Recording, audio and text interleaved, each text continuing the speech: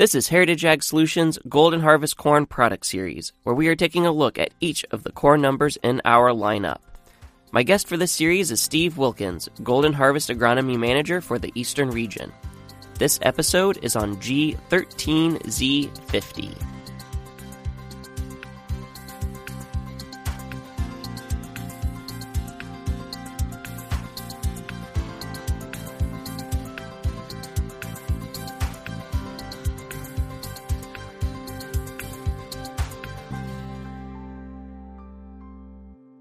All right, Steve, I want to ask you about G13Z50. It's a 113-day number. It's been in our lineup for several years now. What can you tell us about it? Yeah, 13Z50 is a good old Mr. Stable type product. So we've had this one for a handful of years, and really we've come to expect good, solid, stable corn. A couple of things we've learned about this hybrid over the course of the years that we've sold it is it really responds well to earlier planting, and it's got good early season agronomics too, good emergence, good vigor. So throughout, you look at the whole life cycle of this product, it's always performed best when planted early.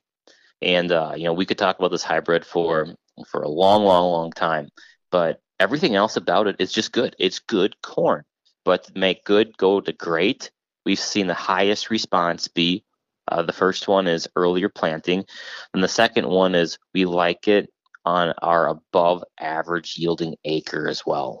Okay, and it is available as a 3220 and a 5222. So in a corn-on-corn situation with that Duracade rootworm trait platform, you would place it on that acre.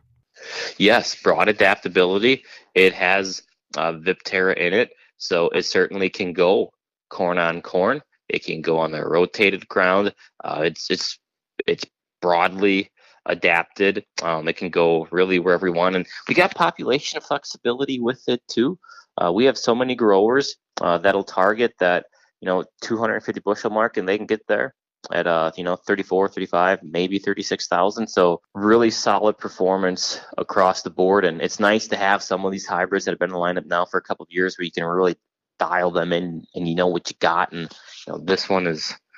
It's very solid, but again, let's capitalize. It's got, I think, a 2 rating for emergent seedling vigor, so it's great early out of the ground, and we know that's really been one of the key consistent factors year in and year out to making this one go from good corn to great corn. Mm-hmm. How does it do in poorly drained situations? It's favorable there. Certainly, if we go into poorly drained, I would like to go with the Duracade version simply because I want more protection on that root. Okay, poorly drained is really tough because it's not just poorly drained. You've got crown rot complexes. You've got all these other things going on. So if you're going to go that route, I prefer to probably go the 50-22 version over the 32-20. Mm-hmm. And how does it do as far as fungicide response? It's a solid fungicide response hybrid.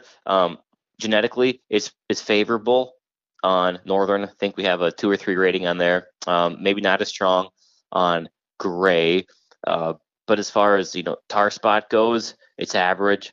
So I think it depends what a grower wants out of this corn. If you're pushing it in a high yield environment, spray it. Every hybrid should be sprayed in those environments.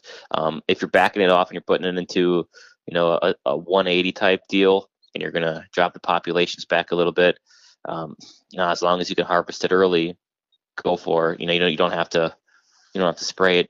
Wouldn't be on the top of my list at that point in time. Mm-hmm. All right. Closing out the episode, is there anything else you'd want a grower to know about 13Z50? Probably one of the most stable hybrids we've had in our lineup over the course of the past 3 to 4 to 5 years. Planted early, it'll be good corn. All right. Thank you.